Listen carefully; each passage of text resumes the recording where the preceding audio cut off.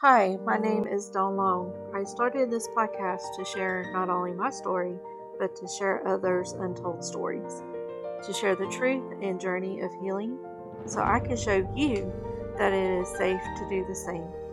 We are transforming and healing together. This show is about the heart centered transformation for you, for me, and the world. This is the Your Transformation Journey show, and this is our journey together. Let's begin. Hello, my lovelies. Welcome back to another episode of your Transformation Journey podcast. And today we're going to talk about what are some common triggers and how can you recognize them.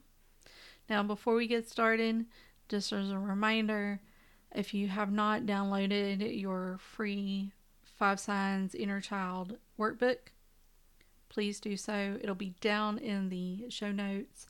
There are also some other free goodies on the website for you to take a look at. There's also a free course on breaking negative patterns. And now, let's get right into the meat and potatoes of today's podcast. So, common triggers.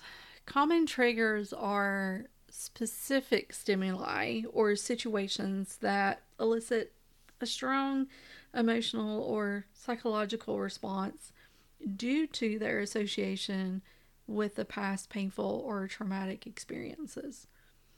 Recognizing triggers is crucial for understanding and managing our emotional reactions.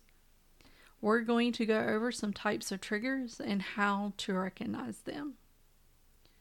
Number one, sensory triggers. And I think this is something that everybody is going to be able to identify with.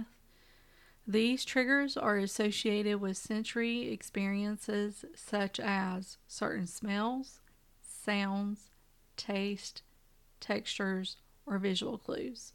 For example, the smell of a particular cologne may remind you of an abusive figure from your past. Recognizing sensory triggers involves paying attention to our physical sensations and noting any immediate or emotional or psychological responses that arise in specific sensory contexts. And with sensory triggers, it's important to note that it's not all bad. I mean, when I smell certain smells, it brings back good memories of childhood. Like when you can smell the saltiness of the air, and if you've ever had the ability to be by the ocean, you know that smell, that brine, that really strong smell of the ocean. And I remember smells like that. Or let's say taste. One of my grandparents were the ones that got me started on eating cherries because, oh man, not only are they just so wonderful and so juicy, those are the things that I remembered from my childhood. And those were good things. So sensory triggers is not all tied up in bad things.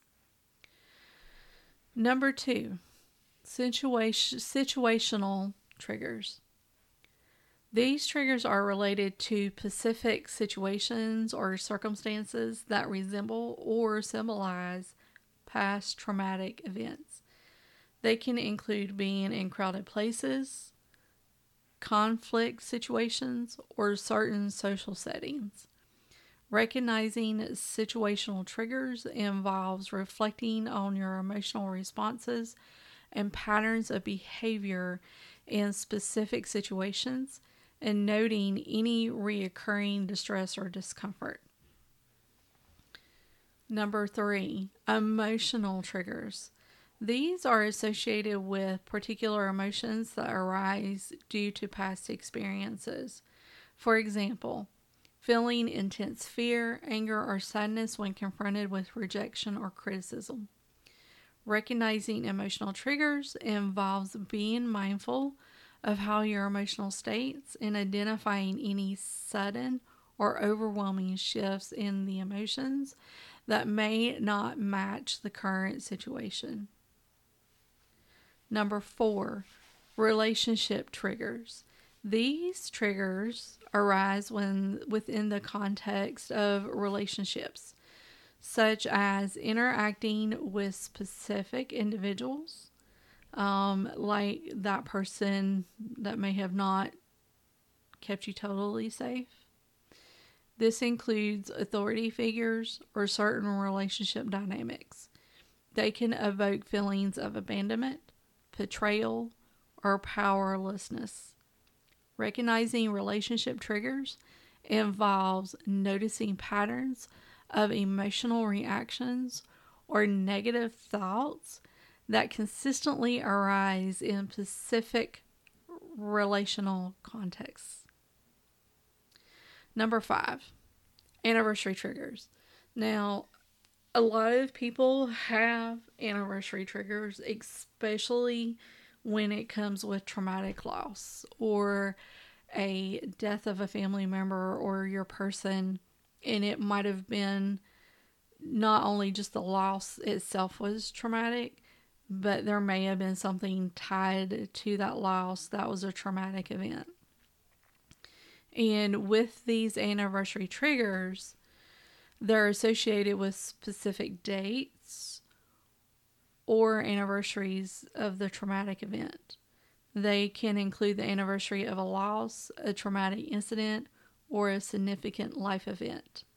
Recognizing anniversary triggers involves being aware of any shifts in mood, increased anxiety, or intrusive thoughts that occur around certain dates or anniversaries.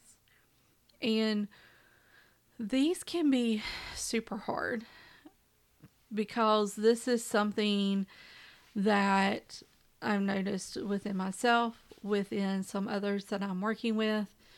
And when that anniversary, that date comes around, and it can start manifesting a good week to 2 weeks maybe before this anniversary is upon us. And you'll start noticing that you're feeling down, that you're feeling grumpy.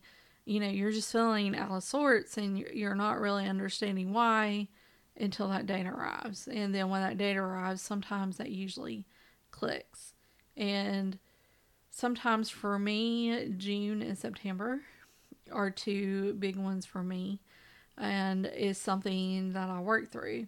And when we recognize that and we become aware of those shifts, then we can actually work to cultivate a better self-awareness of that, better mindfulness, and be introspective.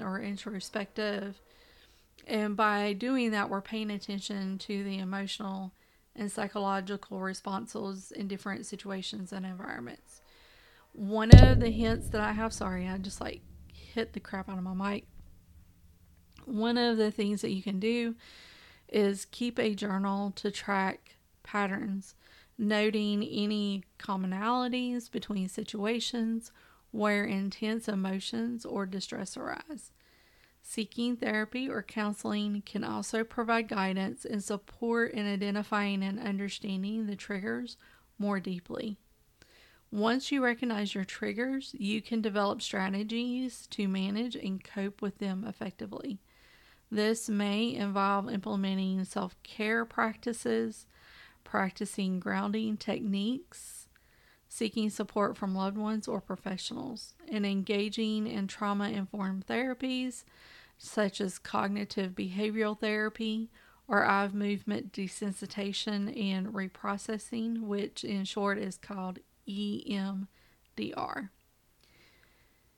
And when we learn those coping mechanisms on how to deal with our triggers and to recognize them, it really impacts your life for the better, because now you have the tools to be able to have awareness of that and to be able to start looking at those situations and getting to the point to where you may be in that situation, you see it, but the emotions is sort of removed from it. And it allows you to see it for what it actually is and to be able to break that different and that difficult pattern.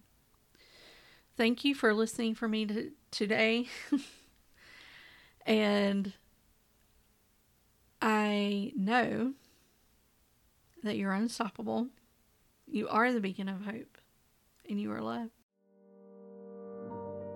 Like this podcast, do me a favor and share among your friends and your family. Let's get this podcast to grow. You can also find me on Facebook, Instagram, TikTok, and Twitter. And I also have a website, You Are Loved.